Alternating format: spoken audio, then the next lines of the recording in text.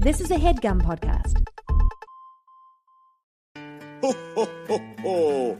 In 86, N.M. Martin wrote the first book of what became a cult.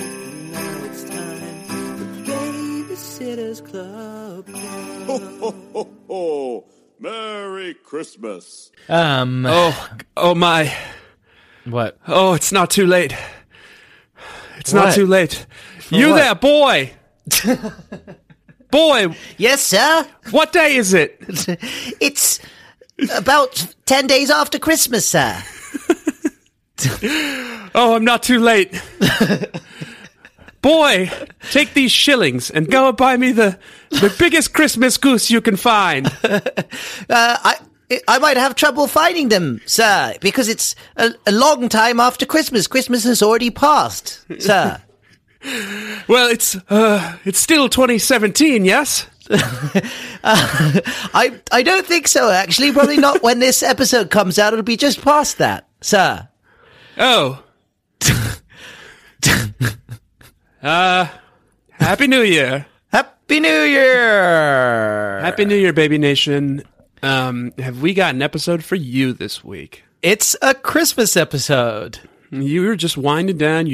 Last weekend, you probably put away your decorations. You took down your lights. You packed everything up in the closet. You made your returns. Some of the gifts you didn't want, you send them back to Amazon. You get a credit. Christmas is behind you. You're starting to make plans for the long MLK Jr. weekend coming up. But guess what, Baby Nation? Christmas is not fucking finished with you. It's Christmas time. It's back. It's Zombie Christmas. Zombie Christmas. Back from the dead. Oh, I don't want a lot for Christmas. I guess, fine. There is just one thing I need. What? All I want for Christmas Is another Babysitter's Club Christmas episode. you. Hi. Ooh, baby. Oh, sorry, you weren't Hi. finished. Hi, and welcome. Oh, Are you done coughing? It's singing. It's singing and then it's coughing. You got it out of your system? Because this is a professional operation. I'll be totally honest, probably not. Okay, fine.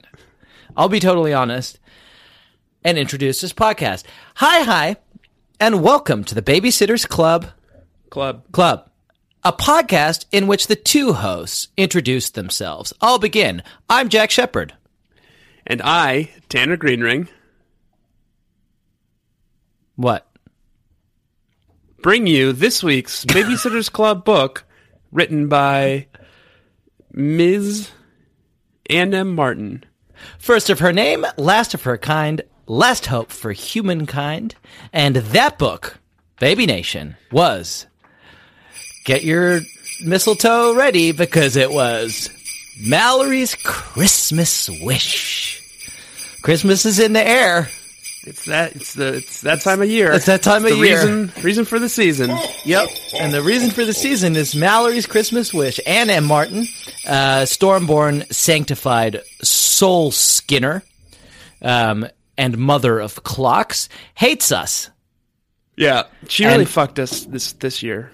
She hates what we stand for. She made us do a Thanksgiving episode in December, and now here we are in January with a Christmas book.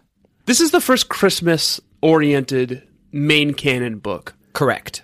In the past, holidays will come up. We're kind of contextually aware of the season and like what time of year it is in all the books, but it's fairly easy to ignore. Mm-hmm. And we can talk about like the major plot points of the book without really having to get into the time of year it is. But now Anne wants to do it differently. Well, I imagine that's going to be a real nightmare if we continue to be 3 weeks ahead of where Anne thinks we are. Oh gosh, you're right. We're going to have like a MLK Day episode. There'll be MLK coming up. Yeah, and then it'll be Valentine's Day or President's Day. Oh, God. And we'll be in, like, May. Like, we're both going to be wearing white, and it's, like, 3 weeks past the Labor Day episode. That's going to be humiliating for us. That's going to be deeply humiliating. You got to mold with the clay that God gave you, as they say, or as I just made up. And the clay, by which I mean book, that God, by which I mean Anne, gave us this week is a Christmas book called Mallory's A Christmas Wish. We're in the upside down now. All right, well, Baby Nation, put on your Christmas hats. Get out your finest Christmas jackets. Fetch me the fattest Christmas goose you can find, boy. Go kiss somebody, or if you have nobody, maybe kiss the crook of your elbow underneath Kiss the the mistletoe. ground. Kiss dirt, loser. Too mean? Too mean. I was already being fairly mean to people who don't have anybody. Yeah. Go. If you take, let's see. If you take I'm trying to think of what would work well for this. I guess if you take 2 strawberries, you can practice kissing on those. I'm just trying to think of something sort of soft and wet. Find something soft, moist, and pliant, and kiss it underneath the mistletoe. Kind of in the shape of 2 lips, and practice kissing on it under the mistletoe. Yeah. To get into the mood, maybe ring some bells.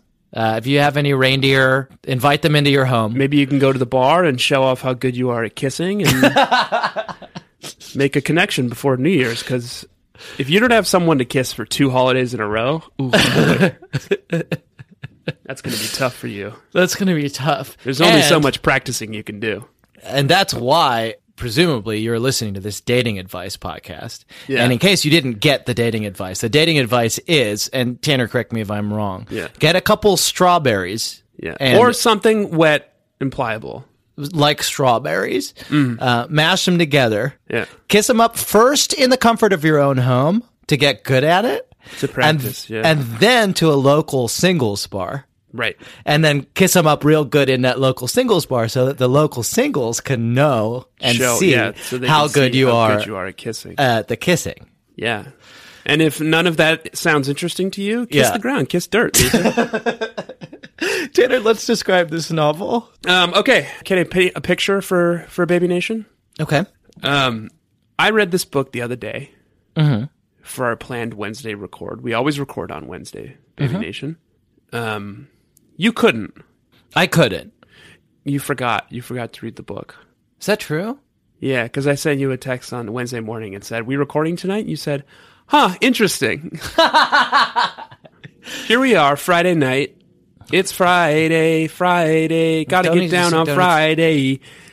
Tanner. Everybody's getting ready for the weekend. And I have forgotten most of the details of this book, so I'm going to lean heavily on you this week. Okay, good. Well, that's a good segue. Why don't we start with my description of this book, which will be an excellent way to jog your memory. Fine. Containing, as it always does, many of the salient and important elements of the plot. My memory is full of Friday lyrics by Rebecca Black.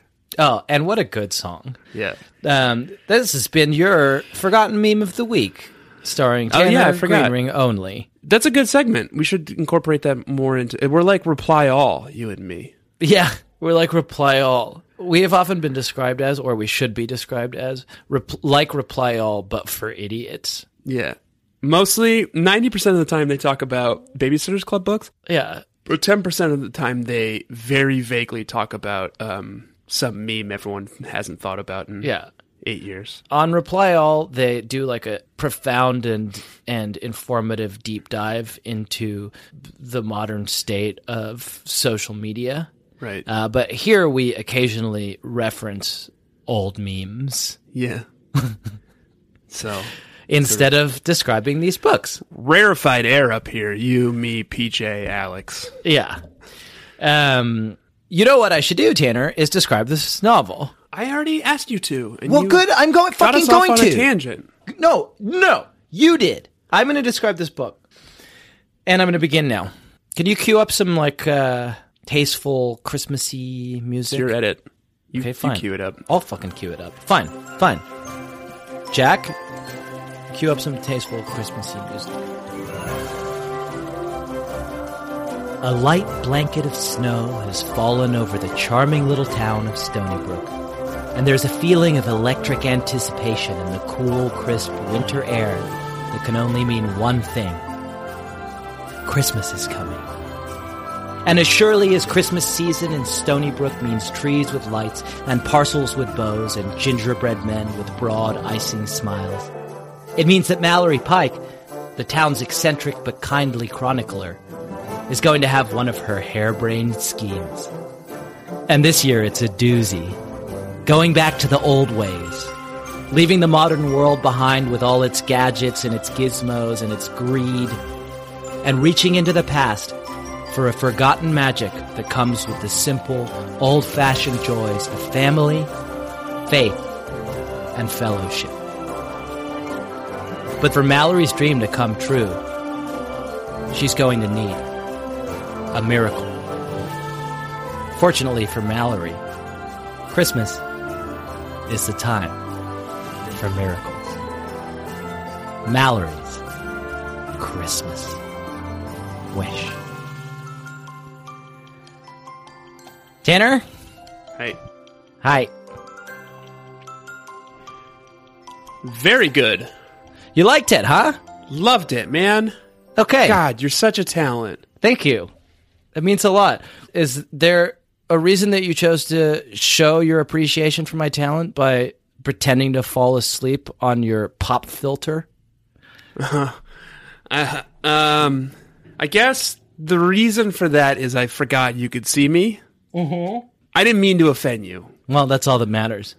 Because Turnabout is fair play, and you're going to have to describe this book. Except, Yeah. my description is energetic. It's dynamic. I would say... It's got hot blood 1 in 5 times that is accurate. coursing through its heart. That's my Alex Jones impersonation. Oh, good. Fun. That's fun. That's in the Christmas spirit. All right, my man, you're going to energetically describe this novel. I don't remember. For some reason, I'm nervous on your behalf because I think you have no idea what happened in this book. Uh-oh. It's a fucking good book this week, Tanner. We were nipple deep in a deep sea of Sweet Pete's sweet treats this week. That's what most of my notes are, actually. They're just Sweet Pete notes. Sweet Peter Loran just penned this one, and he did a fucking good job. I can't quite say that it was good, clean babysitting fun, because there wasn't a lot of babysitting. I think a component, if a book wants to qualify as GCBSF, Yeah. babysitting needs to be the A plot. Right. And right. this was not a babysitting heavy book. As Christie says at some point in this book, maybe she says we shouldn't be described as babysitters anymore. We should be described as elder sitters. Right. Because they take care of a bunch of old people. Or because they are plagued by the tantalizing background forces of the elder gods. Right. But I think the former. I mean, it's probably a little bit of both, to be honest. Stony Brook is a paranormal hotspot. Yeah, maybe it's a little bit of both. Stony Brook, Connecticut. Anne and Pete did a lot of triangulating this week. Did you catch on to that? Because there's a hotshot Hollywood producer in town, they mentioned that Stony Brook is in southern Connecticut, Okay. which we kind of knew. Kind of. They also mentioned the tri-state area, so I feel like it's probably fairly close to the New York border. Do you think we can find it? And then they say the next town over Okay. is called Mercer. Mercer. Yeah. Is that a real town? I don't know. I didn't look. I don't do my homework. No, you certainly don't.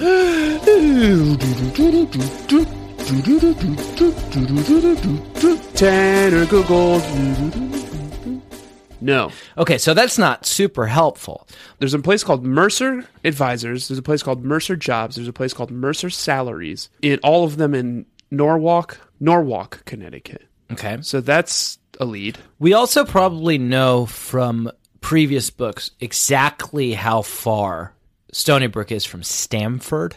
It's about 45 minutes. It's about 45 minutes. And we know how far it is from Grand Central. I think that not now, but at some point, we can get out a map and some pins and some thread and try to figure out exactly where the portal is in Connecticut that leads from our Connecticut to the fictional world of Stony Brook, Connecticut. Right. Okay. I feel like that would be worthwhile to do. Yeah, I think so too. We'll work on that. But we got a lot of clues this week, a lot of triangulating. And I will say that it's a hell of a thing to do merely as a way of procrastinating describing this novel, which is Oh, God, you caught me. what it appears that you are doing. And I'd have gotten away for it, too. If it wasn't for you meddling podcast hosts. Yeah. Do you want me to do it? Yeah, badly. Okay. Here's what I'm going to do, Tanner. I'm going to put 60 seconds on this big bad clock that I happen to have handy. And during those 60 seconds, I would like for you to describe everything that happens in this novel. Are you ready, sir? Yeah, I'm just looking at my notes. Your notes are never helpful. Your notes are the, who's the guy who sprays paint on the canvas? Banksy. Hodges Swallow. No, come on. Sprays paint on the canvas. Jackson Pollock. Thank you. Your notes are to what happened in this book as Jackson Pollock is to portrait painting. It's mean. Like, it's not a great way. It's mean to me and Jackson Pollock. All right. I remember some of the details. All right. I'm going to begin this timer right now. All right, Baby Nation. It is Christmas time. Mallory decides she wants to have an old-fashioned Christmas with cranberries and popcorn on the tree and gifts that you make instead of buying consumer trash, capitalism pigs. Vanessa's so enamored by the idea that she submits it to a local TV contest. They decide that the Pikes won, and they give them $10,000 to shoot a TV special about their Christmas. It's like Christmas with the Pikes. They agree. The TV crew comes. They follow them around. They shoot everything. It's really annoying for everyone. Meanwhile, Uncle Joe's nursing home is having a fundraiser to sell a bunch of stuff to build another wing, and the girls all decide to help out with that and do free babysitting for that and to sell stuff. It all kind of falls apart. The TV crew wreaks havoc everywhere they go, and they quit and give back the $10,000. And time. Good job. I said wreaks havoc, and I meant wrecks havoc. That's fine. Okay. That's fine. Just like wreck havoc everywhere they go. Perfect. Now you can just go and slot that in. I probably won't. Yeah, it's just a weird one. It was a plot-heavy book. Yeah. We didn't learn anything new about Mallory. We did learn something new about Jessie. What did we learn about Jessie? She celebrates the holiday known as Kwanzaa. Does she? Yeah. I missed it. Let me pull it up. And like I read that and I was like, why can't we just have a whole book about, like, I don't know anything about Kwanzaa. And I want to know more. Why can't I have a Jessie Kwanzaa book instead of like a boring Mallory Christmas book? This was not a boring book, but I understand what you're saying. We opened our presents. Everyone loved the journals. We turned up the Christmas carols. We played a CD of Hanukkah songs that Abby had brought, as well as Jessie's Kwanzaa music. Huh. We ate like pigs and laughed a lot. Well, and that's all we know. She's the only character who grew this book. We had a few new interesting characters. The TV crew? TV crew, Mr. Henry and his two camera people, Nestor and Jeannie. Yeah. And there's something sinister about them. I think they're just, I think they're showbiz types, you know? They show up at the door to the Pike's house with a $10,000 check that is based on an entry to a competition by Vanessa Pike, who is what, 8? Yeah, but she's a poet. Yeah, but this is like before Word Perfect. It's like scrawled in her like 8-year-old hand. I see where you're coming from. They show up with a $10,000 check. Here's what Mr. Henry says. I'm putting together a regular feature called Family First for our popular Values American Style show. By signing this contract, you become the focus of our Gala Winter Special to be broadcast a year from now. Over this holiday season, we will become part of your family, as it were. We'll videotape your old-fashioned Christmas preparations and let you share your joy with the entire Southern Connecticut community. So it's a man named Mr. Henry who works for a show called Values American Style? The Family First segment on Values American Style is not sound like a show I'm interested in watching. No, it's a little bit of a red flag. Yeah. I see your point. But it's also like, this isn't some public access bullshit. They have $10,000 to spend for talent. Right.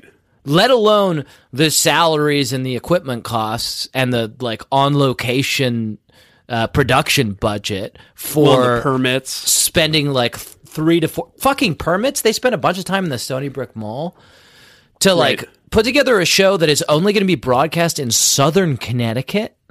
One town over from Mercer. A year from now. Right. I see what you're saying, and I see how it could be sinister. I think there's someone who's more sinister. Okay. If someone gave you $10,000, which in 1995 bucks was like roughly $17,000, I looked it up. Okay. If someone gave you $17,000, yeah, I would retire. and they're like, "I'm going to follow you around for a few weeks and just film your everyday life," what would you say to that? Yes, please. Yes, please. Unless you have something to hide. Oh, good point. And Yeah. the person who keeps kind of hemming and hawing and isn't quite sure if this is a good idea and sort of like leads the kids and the rest of the Pike family down this path of like, maybe we don't want to do this. Maybe we should just give the money back over and over again is John Pike. John Pike in the I think background. if anyone is sinister in this scenario, it's John Pike. He's always the one who's just like, I don't know if we should do this, kids.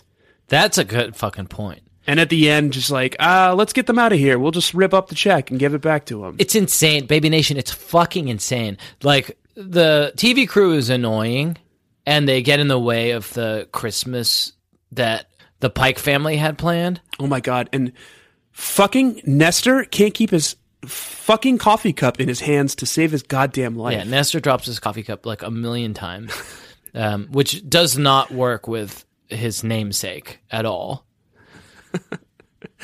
You're familiar with Nestor of the Odyssey and the Iliad, right? Loved it, man. What a good joke. What? Your hot Nestor bit. What do you mean? You're just doing some fun, like, Nestor stuff. That's right, because Nestor is the wise Achaean in the Iliad. In the Iliad, right. Who's got 1,000 hands, right? No. Oh, I'm thinking of someone else from the Iliad. Who? I don't remember. A genie? Mr. Henry? Yeah. So, yeah, I'm right there with you. It's a very funny bit. It's funny to call back to Nestor, who is known for his wisdom and his sage advice, though he can be a little bit of a figure of fun, but have him be this bumbling idiot. But that's not what I was talking about. Mr. Henry, Nestor, and Genie are kind of annoying. Right. But they are not $10,000 annoying. No. It makes no sense that Mr. Pike hands back the check for $10,000 on fucking Christmas Eve. On Christmas Eve, here's what's more suspicious. Mr. Pike doesn't hand back the check. Mr. Pike writes his own check for $10,000. You know what my bank would do if I ever tried to write a paper check for $10,000? They would perform a citizen's arrest. They would just nuke my account. They would be like, we assumed you died and that someone was hacking your account. Well, and the Pikes are not well off. They're not like the Brewers. No, they're just regular folk and there's like 1 million of them. John Pike just wrote a check for $10,000. I hope he got like 1 million fucking like alerts on his phone. Maybe John Pike will just disappear into the night. Like they wake up on the 26th. Yeah. And like Mr. Henry's banging on the door and he's like, that $10,000 check bounced. And then Mallory goes up to her parents' room and her parents are just gone. That's good. Well, we should look into the future and see what the next Mallory book is called. If it's called like Pike's on the Run. I want to know what John Pike is running from. I want to know what he's hiding. I want to know why he doesn't want this TV crew in his house. I mean, maybe he knows that if a man as good looking as he is ever gets on fucking television, even if it's only in Southern Connecticut, he's never going to hear the end of it. Maybe he's in witness protection. A guy that good looking? Yeah. Well, you can't keep a guy that good looking under wraps. He didn't just end up in Stony Brook. They had to put him there. They had to pass him through the veil, pass him through the portal, get him out of the public eye. Yeah, somebody as handsome as John Pike should be, by all rights, and Baby Nation, if you haven't seen a picture of John Pike, go find one. You want something to practice kissing with. Whew, boy. Actually, if you want something to practice kissing with, get a picture of John Pike. Right. Take 2 strawberries, mash them together, and put them on the sweet, sweet lips of that picture. Cut out the lips of the picture Yeah. and put the strawberries behind it Yeah. so they Yeah. look and feel like real lips. And if they're not super moisten them. Moisten them, yes. And then get your own lips and wrap your personal lips around those John Pike strawberry lips. Trying to think of what else makes a good lip. I'm liking the simulator. strawberry thing. I think it works. They're kind of seedy. Do you know what I mean? Yeah, I feel what you're saying. Just imagine that you're kissing somebody who's been eating a lot of Maybe berries. 2 cocktail wieners. You just practice kissing on those. That's Yeah. if you're not a vegetarian or vegan. Yeah. Okay. Hey, listen, John Pike is very handsome. John Pike is very handsome. He's very handsome, and He's got something to hide. if everything was going the way it should go, his face should be plastered on every billboard throughout the continental United States and beyond. and beyond. The fact that that is not happening means that something strange is going on. Which I think is borne out by this episode where he fucking writes a check for $10,000 just to get this TV crew out of his house. Keep them from uncovering his secrets. Yeah. They're like, oh, we just need some establishing shots of the basement. He's like, no, No. don't go down there. Very interesting. Tanner, I would love to go get a beer. I knew you were going to say it. Yeah. Yeah. Okay, fine. You say goodbye. You say goodbye. Do you say goodbye? No, you say goodbye. Okay, goodbye. You say it first. Goodbye.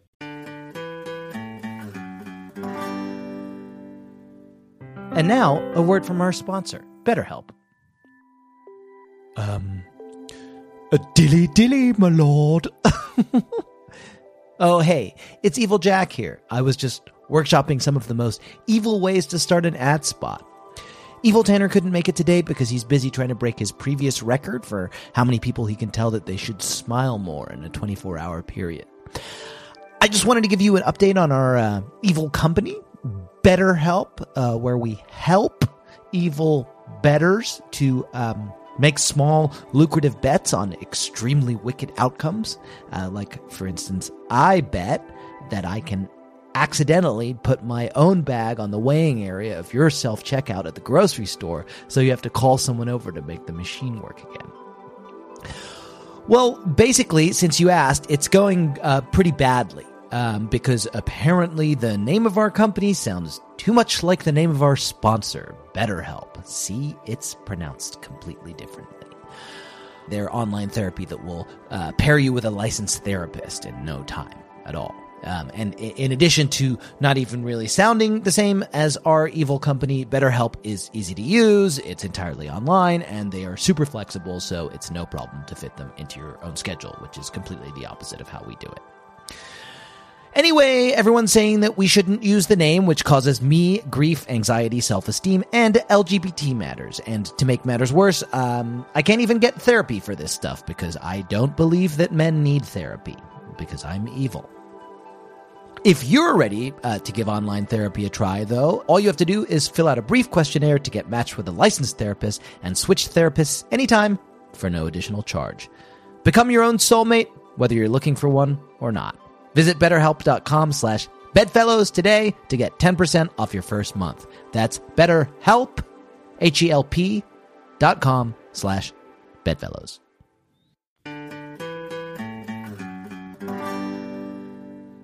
Tanner, no time, no waste time. We have a lot to fucking talk about. I'm interested. Let's dive right into it.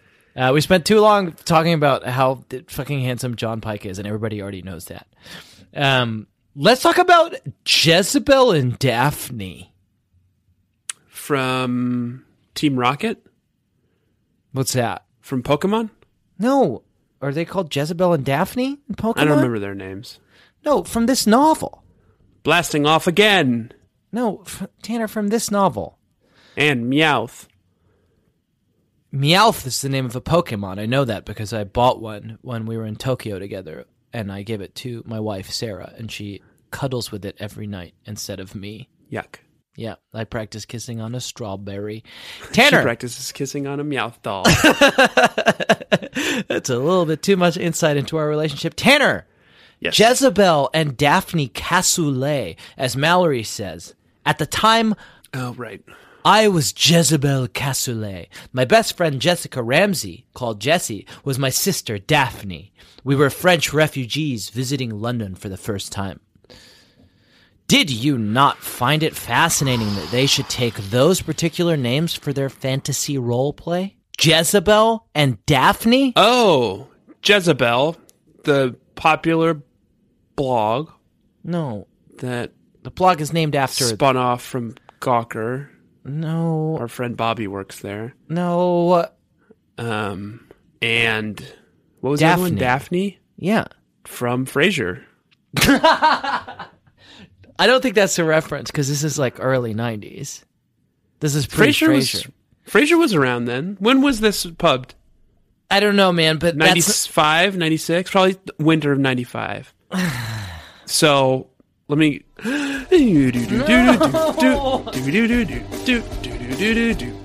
Tanner Googles. First episode, September 1993. Okay, fine. So Frasier was out when this book was out. I don't think that's the reference. I think, and correct me if you think I'm wrong, that Jezebel is a reference to Jezebel, the wife of Ahab in the Book of Kings. Uh-huh. She's famous for turning Ahab away from the worship of God and towards the worship of Baal. Baal. Worshiping a demonic god. So she's a bad guy. Setting up false altars. Well, she gets maligned. There's probably Why does the blog name themselves after a bad guy? Well, because Jezebel later in the Middle Ages became a symbol for a rebellious woman, particularly one who was promiscuous, which in more enlightened times is not necessarily seen as being such a bad thing. So I think that's probably what's going on with the blog Jezebel. But it's interesting that you should have Jezebel on the one hand, who symbolizes all those things, and then on the other hand you have Daphne, who in Ovid, in Greek myth, made famous in Ovid's Metamorphoses. You mean Kafka, idiot? God. No, fucking I mean lit casual, doesn't know anything. It's fucking Franz Kafka wrote the Metamorphosis. Idiot. I'm talking about the Metamorphoses by Ovid. And one of the Metamorphoses is Daphne, who is a pure nymph who is hunted by Apollo. There's a wonderful... Have you been to Rome? Yes, I got robbed my first night there. I actually got robbed on the train ride there from Paris to Rome. So I spent most of the 12 hours I was in Rome at the U.S. Embassy trying to get an emergency passport so that I could get back to Germany. Did you take the rest of the time, I hope you did, to go to the Via Borghese in Rome to see the fountain? Because it's all I saw. It's not a fountain. No, not. I saw a big fountain. Well, there's a wonderful art gallery which houses a number of beautiful statues by Bernini, including the wonderful Apollo and Daphne, which I think is one of the greatest statues certainly that I have ever seen. And it shows the moment where Apollo is chasing Daphne, who is protecting her purity, and she is granted her wish to, instead of being caught by Apollo, to be turned into a tree. And Bernini captures the amazing she's moment the first of dryad. that transformation. The mother of all dryads. Sure, there's something to be said for that. But Okay. I thought that it was interesting, and this is where I would like for you to speculate, that Jesse and Mallory choose these two figures from antiquity, one who is a symbol of rebellion and chaos and sin and turning away from the light, and the other Depravity. who is a symbol of purity and innocence. Uh-huh. Fascinating. What's interesting about that? I thought it was fascinating. You said what's interesting is... Yeah. And then you said a bunch of stuff. Yeah. Well, why is Well, it that's interesting? crazy. What is Anne trying to say here? Yeah, I think this is new for Mallory and Jesse. Yeah. They've always been the same. Their chapter 2 is always like, you've never met two people more alike. We like all the same things, except I'm white and Jesse's black. Or if it's a Jesse book, it says, I'm black and Mallory's white. Yeah. We both like horse stories. That's the only difference between us. We like horse stories. We like babysitting. I'm from a big family and Jesse's from a normal family, except it's getting bigger because now Aunt Cecilia lives with them. Right. But now they are taking on these characters who represent the polar opposites of the feminine experience. Well, I think if there are two people more qualified to talk about the feminine experience than you and I. And cultural representations of women throughout history. It's your old friend Tanner and your old friend Jack. Yeah, let's dig in. Let's dig in. That's it. I thought that was interesting. Jezebel and Daphne, come on. Yeah, it's great. I love it. Okay, fine. How rich. Tanner, you know what else we desperately fucking need to talk about? How rich. What? Rather than you and me singing, can we just put in here the wonderful song that was written and performed for us for this segment by Baby B. Karis? And just slot it in here instead. No, it's playing. Shut up. It's playing. Okay, fine, it's playing. And you don't dictate the scene from the Shut up. page of the book. If there's no one beside you and you're so involved, I will swallow you into the dark. Is it over? Yes, now you can talk. Fuck, Jack. Baby Nation! That was And I said, swallow me down. That's that loving sound. Swallow me down. Swallow me into the dark. Baby Nation, this is a segment, I'll Swallow You Into the Dark, where we talk about the crazed delusions of Babysitter's Club art director and cover designer, Hodges Swallow. A peek into his dark, twisted fantasy. Peek into his dark mind. Tanner, did you look at or think about the cover of this book this week? I didn't until someone signaled me. Okay, who was that? Someone told me to take a closer look at the cover. Who did? Dear reader, as a kid, Christmas was always my favorite holiday. And now as an adult, it still is. In fact, I usually take the entire month of December off just to prepare for the holiday. Blah, blah, blah, blah, blah, blah, blah, blah, blah, blah. Happy reading, Ann M. Martin. Yeah. P.S. First ever happy reading postscript, Baby Nation. P.S. Hodges Swallow, the artist for all the covers of the Babysitter's Club books, finally posed for one of his own paintings. Look on the front. He's the man in the green jacket. Ooh. And then I'm looking now, and there he is. Hodges put himself in the cover for this book, Baby Nation. Why? Why this book? God, Hodges was looking good in 1995. He looks good. He looks young. He looks full of life. All right, so let's describe this as an audio medium, Tanner. So let's describe this cover for the Baby Nation. You've got Mallory Pike on the front. She's wearing a kind of a frumpy yellow sweater and a pink skirt. And she's hanging out with, I assume it's Vanessa. I'm going to say maybe it's Claire. Claire. It looks like it's Claire Mallory's or only Vanessa. 11. Vanessa's 9, and Claire is 6. Very small. Yeah. In front of them is a TV camera and some lights and a bunch of wires leading every which way. Behind them is a large Christmas tree decorated with, I'm going to say, 17 purple orbs. Okay, I see a handful of red orbs. Are you colorblind? Okay, fine. 17 red or purple orbs, and some. If you zoom in on the gingerbread men that are hanging, they look. They have these rictus grins. But behind the tree, I thought you were going to say they were dolls. No, I'm not claiming that they're dolls, but That they would look make like you doll blind as well. They know something. And behind the tree, we have a man, a very handsome but angry-looking man. I think he's filling the role of Nestor. Of Nestor, the wise man from the Achaean side of the Trojan War in the Iliad. He's wearing a green satin members-only jacket, like a bomber jacket, actually. Yeah, it's like a bomber He's jacket. wearing blue jeans and, frankly, very fly white and red sneakers. He's got some dope sneakers.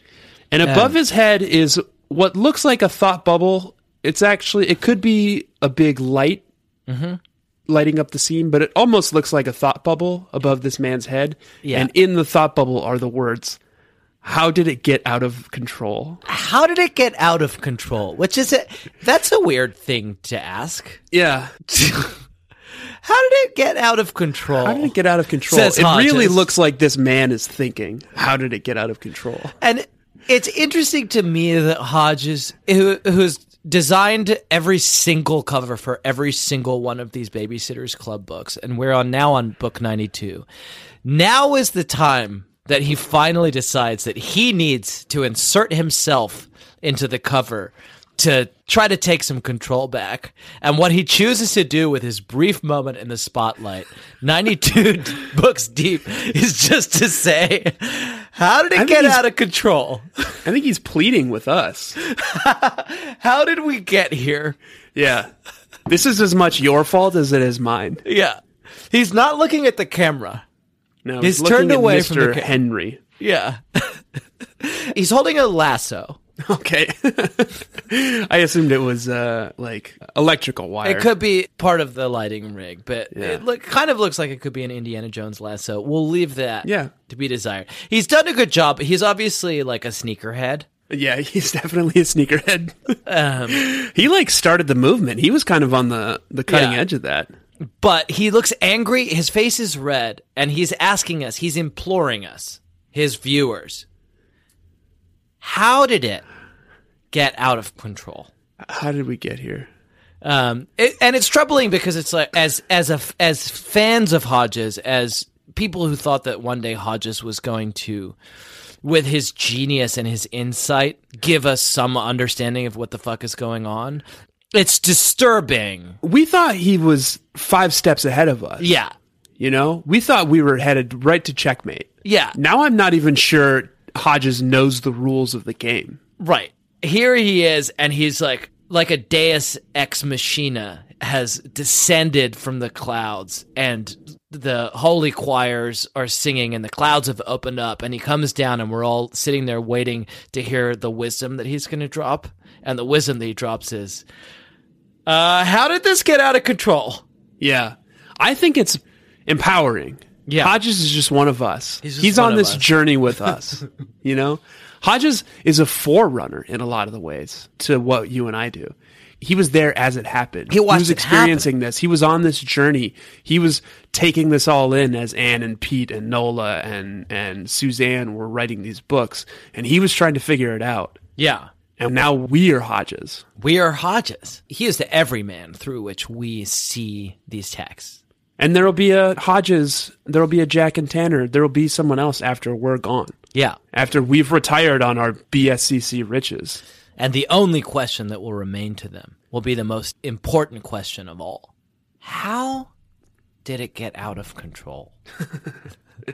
There's just no controlling it. And it's, I think, not lost on Hodges that he has chosen to depict himself as Nestor, known for his wisdom, but particularly in the Iliad, his wisdom and his advice always goes wrong, right? Like what he knows.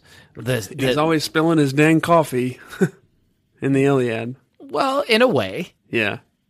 But I thought that's a lovely touch by Hodges. Speaking of this book lifting characters and plots from other media properties, Okay. such as the Iliad, Gotcha. I was wondering if you caught this week's IP Freely. IP Freely. Baby Nation, IP Freely is an unfortunately named segment, and we can't go back and rename it because we spent a lot of time naming it, and this is what we ended up with, Right. where we talk about IP theft Right. IP is shorthand for intellectual property. Intellectual property. And most of the time, it is people or corporations stealing ideas from Anne and the ghostwriters of these books. This week, I am almost certain it's Anne and Pete stealing an idea from a recently popular film in 1996. Anne and Pete, you got lazy. Tell us what happened, Tanner. Claire's voice had awakened me just as we'd been about to accept starring roles in a hilarious new comedy in which our parents leave all of us home alone by mistake. Sorry, let me read that. Let me read that again. I feel like I missed my emphasis. Yep. Hilarious new comedy in which our parents leave us all home alone by mistake. Now, what could Anne and Pete, what are they drawing inspiration from? I fucking figured it out. Yeah. You've read the Odyssey, right? In Yeah. some ways, if you rethink the plot of the Odyssey and particularly emphasize the Telemachy, the first books and the final books that are primarily about Telemachus rather than Odysseus. Oh, in sure. some Odysseus ways, is... Telemachus' father. yeah. In some ways... Odysseus is Telemachus' father. Right. Right, of course, obviously. In some ways... And his wife... Penelope. Odysseus' wife. Yeah. Penelope. Is Telemachus' mother. Mother, right. Okay. In some ways, the Odyssey, which has been referenced in this text with the obvious introduction of Nestor, who's a character in Homer's Nestor was works. from the Iliad. He appears in both. Okay. In some ways, the Odyssey is a book. If you think about it from Telemachus' point of view, it's a book about Telemachus being left home alone With his mom. with Penelope, while Odysseus makes his way back to Ithaca. You don't think Penelope is capable of sort of looking after the house while She does her Odysseus fucking is gone? best. She does a very She holds good it job. together, doesn't she? There's a lot of suitors. They're still there when Odysseus gets back. I mean, it's years. It's it's 15 years, I think. But that sounds nice, huh? Wouldn't mind a 15-year break from this old ball and chain, huh? do you realize she's Sorry, Jamie. I love you very much. That was A a in the joke. next room, B listens to this podcast. Hey, Jack. I'm sure you wouldn't mind a 15-year break from from your little telepathy and Penelope? Penelope. Faithful What's the Penelope. boy's name? Telemachus. Telemachus. But yeah, anyway, this has been our hit segment. Oh yeah. So Anne and IP Pete, freely, where we talk about IP theft. they lifted it. You lifted It was from lazy work. The Odyssey, Yep. guys. And a little bit of the Iliad. You lifted it from the works of Homer. Yeah, and Yeah. we appreciate it, but you do your own work. Any other segments you want to hit while we're doing segments, or should we just get the hell out of here? I do want to talk about grammar. Huh. That's not what I expected you to say. Yeah. Yeah. Do you remember 2 episodes ago the Welcome to the BSC Abbey episode? Yes. Where during my description, I misplaced an antecedent? Yeah, I remember that being humiliating for you. Well, fucking hell. Does Pete go ahead and talk about that this week? He calls you on it, or I don't know if he's calling me on it, but he fucking talks about it. he brings it up? The book opens with a description of Mallory's story. She's writing it sounds like a horror novel, like a Christmas horror story. It begins this way. It was a cold, snowy night. There was a white circle on the window pane from the frost. It was the day after Thanksgiving. Inside the old crumbling house of the Post family, a fire burned. Shivering from the frigidity, the heat was not enough for the 7 Post children huddled around. Little did they know that outside in the darkness, a pair of eyes was looking in. I think it's supposed to be Santa's eyes. Well, I'm interested in that, and I'm interested in the symbolism in that story and what it brings to bear on these texts. But something that Pete chooses to point out when Mallory is mulling over the problems in her story. Shivering from the frigidity, the heat was not enough for the 7 Post children huddled around. Well, frigidity had to go, says Mallory, after the way everyone made fun of it. The Pike family made fun of it. Not to mention that I'd made it sound as if the heat were shivering. Oh, I see. She fucking misplaced her antecedent. What a Right? fucking noob. And I just love that that's something that Pete brought up. It's a misplaced antecedent or a misplaced modifier. I was thinking about misplaced antecedents. I was talking about them with my mother, who was here visiting me for the holidays. And In her hilarious joke, she misplaced a couple antecedents. No, she didn't misplace antecedents, but I was asking her what the appropriate terminology for that is. And she said that it's a transferred epithet, which I don't think is the case. But I was looking into transferred epithets, and it's fucking fascinating. Do you know that there's a English word for transferred epithet from the Greek that is hapology? A transferred epithet is similar to a misplaced antecedent, but it's deliberate. It's a deliberate device that you would use. An example that I found on Wikipedia that is from Wilfred Owen, the poem Dulce et Decorum, is fitting the clumsy helmets just in time, where the helmets themselves obviously are not clumsy. Laranges What is in moment. fact the case is that the soldiers were fitting the helmets Laranges moment. Baby Nation, it is our hit segment, Laranges Moment, where we discuss the moment in this book that we realized we were reading the prose of no one else but BSC ghostwriter Sweet Pete. Sweet Peter Laranges. Yeah. The moment we realized we were swimming in a sweet sea of Pete. It was the moment that we realized that we were nipple deep in a deep sea of Sweet Pete's sweet, sweet treats this week. That was the Inspector Gadget theme song. And it was submitted by Baby B Katie at The Real Katie 7946. Katie spelled Caty. Thank you for that submission, and thank you to everybody who has submitted Laranges Moment theme songs. Tanner, what was your Laranges Moment this week? What was the moment this week where you realized that this book could only have been ghostwritten by the great, sweet Peter Laranges? Mom raised an eyebrow. What exactly do you consider a Christmassy dinner? Turkey, Jordan replied. Goose, Margot said. Adam honked. Gingerbread men, Claire suggested. People, I corrected her. People? Claire burst out laughing. Silly, we're not cannibals. I meant gingerbread people, I said. Not just gingerbread men, and it's cannibals. It goes 2 layers deep, too. Yeah. It's not just the idea of eating people, but it's calling them cannibals. Cannibals. And that's early on. That's like chapter 1, yeah. There's literally no one else in the fucking world who could have penned that particular interchange. Maybe Tom Stoppard.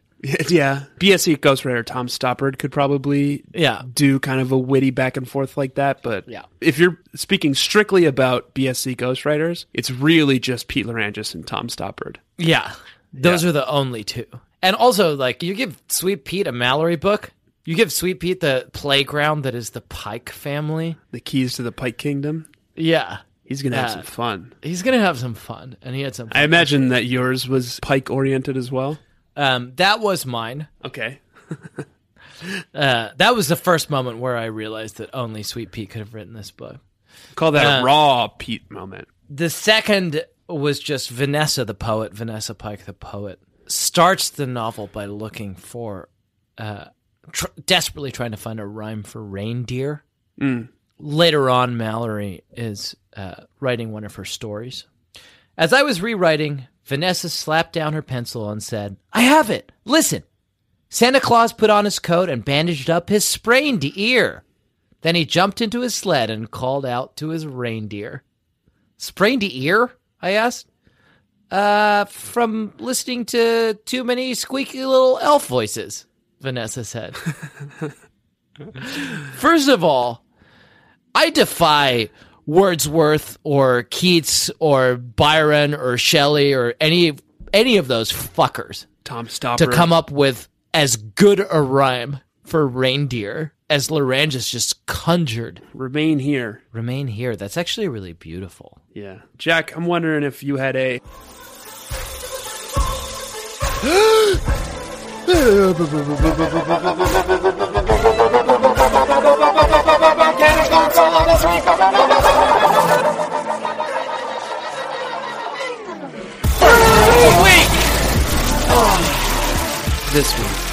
have a burn of the week, Tanner? Yeah.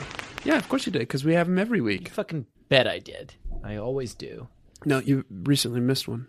Okay, well, recently I missed a bird of the week in Mallory and the Dream Horse, which is like 60 fucking episodes ago. No, and you just missed one like 2 books ago.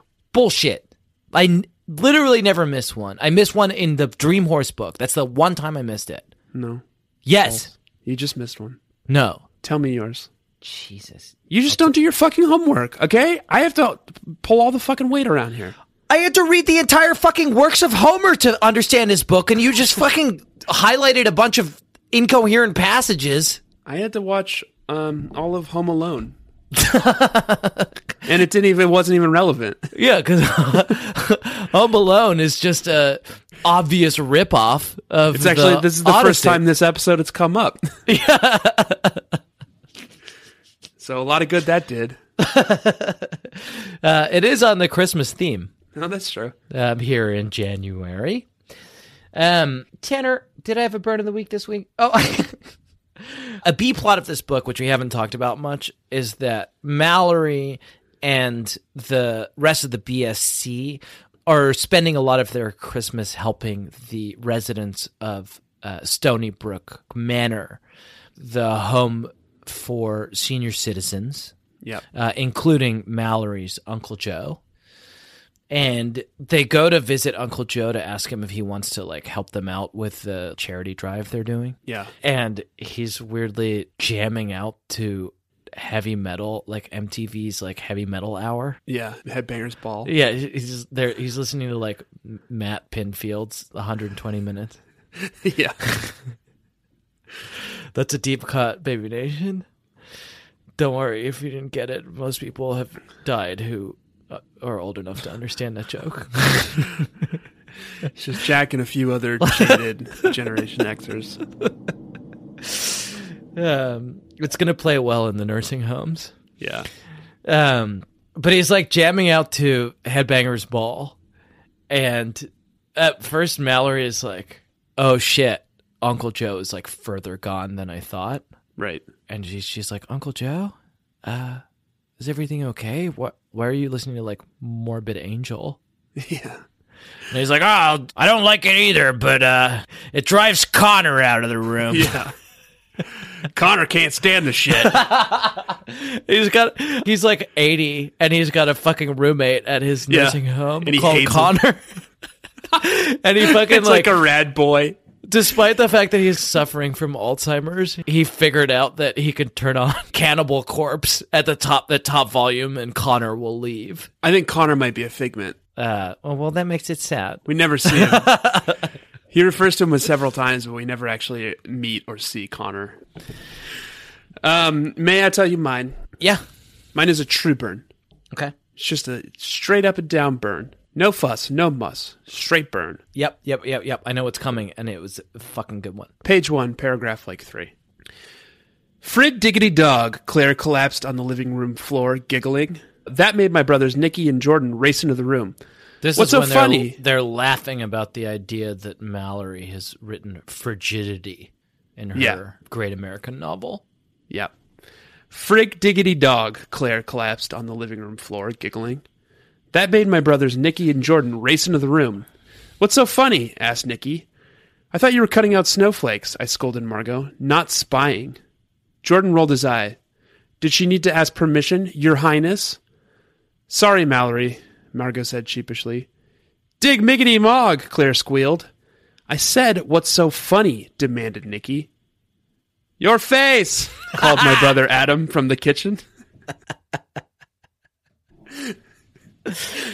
Oh, nailed it. And this is a testament to what Sweet Pete Loranges can do, right? We know that Sweet Pete is capable of the heights of prose, right? Like he can write poetry, he can write beautiful sentences, he can create emotion and build characters with his words.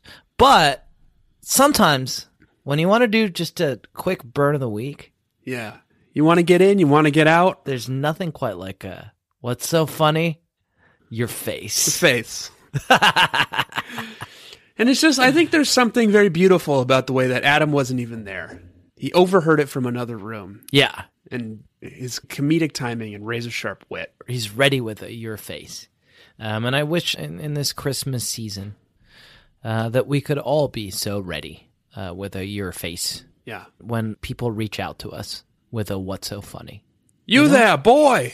Yes, sir. What day is it? It's a long time after Christmas, almost a month. And what's so funny? Your face, sir. That's good. And what a beautiful ending. Kind of bookended the show with this. Yeah. Huh? Yeah, it was really nice. Hey, Tanner is thinking we could get the fuck out of here. Yes. Yeah. Please. Baby Nation, thank you so much for listening. Tanner, thank you for being with me. Baby Nation, thank you also for your wonderful reviews and ratings on iTunes. It means a lot to us, and it helps us to rise in the rankings. And if you have not given us a nice review and rating on iTunes, I implore you in this Christmas season, as a gift to us, to take a brief moment and do so. In this President's Day season. This President's Day season, Please take a brief moment. let's celebrate our presidents by recommending this podcast to a friend. Let's set some precedents and Yeah. celebrate some presidents. Baby Nation, go to your refrigerator, get out 2 strawberries, mash them together, go to your local singles bar, show everybody at the bar how good you are at kissing by kissing the strawberries, and then, when you have their attention, recommend this podcast to them. Right. It's complex, but trust us, it works. It fucking works. And we thank you for it on this Thanksgiving season. Tanner, this week we read a book. I recall. It was called Mallory's Christmas Wish. Next week, we're going to be reading a book that is called Marianne and the Memory Garden. I think what happens is Marianne's dad moves Okay. to the continent, to India. Okay. And they have a palatial estate there. And then he catches the fever Cholera. and passes away. And she is left in this estate all alone with her icy stepmother, Mrs. Sharon Porter, and has to retreat to her memory garden, Where she meets an invalid boy. where she meets a pan-like goat boy called Tumnus. Oh boy, this got really complicated. Yeah, and then they meet Jesus, who's a lion in this for some reason. Is it a hybrid of The Secret Garden and Lion, the Witch, and the Wardrobe? I kind of got confused. Yeah, it was going so well. I'm looking forward to it. I like a good Marianne book. Yeah, you would. That's what we're reading next week. This week, however, and let's not be like Marianne and retreat into our memories, but be like Jack and Tanner and stay focused on the present, because this week, Baby Nation, I have been Jack Alexander Shepard. And I'm Tanner Greenring. This week, Baby Nation, if you haven't already, do us a quick favor, round off the corners in your bedroom, drown all your dolls, call your senator, and demand your right to bear time. And do not forget, please do not forget to let Daddy love you as much as I do. If you are a sovereign citizen, you are not being detained and you are free to go. Why? Because Claudia's wearing a bra now. And the way she talks, you would think that boys had just been invented.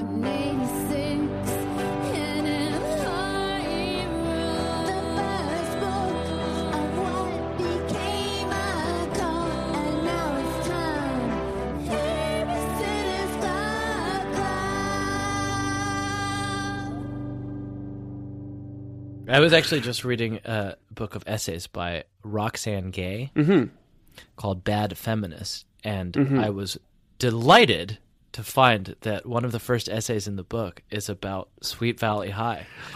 Baby Nation got me hype about Sweet Valley High. Yeah. Baby Nation, I'm sorry for implying that once we ran out of Babysitter Club books, we would stop doing the podcast. That's not the case. We will figure out something else to do. Or not. I don't know. It's going to be a crapshoot. Who knows? Maybe we'll all die. The point is, we'll do this as long as you want us to do it. Yeah. roughly. Yeah. So we may move on. Probably, let's be honest, just a little bit longer than you want us to do it. Right. Yeah. But not too much longer. No. Yeah. We're good at reading the tea leaves. Yeah. We'll probably move on to Sweet Valley High, and Baby Nation was talking about some of the plot points in Sweet Valley High, Shit and those gets books real seem in those books. buck wild. They're Someone in wild. Baby Nation said that someone falls into a pile of cocaine and overdoses and dies. Did you read that one? No, but it sounds awesome. Can we just stop doing BSC now and switch gears? No, I need to know what happens to these girls. That was a headgum podcast.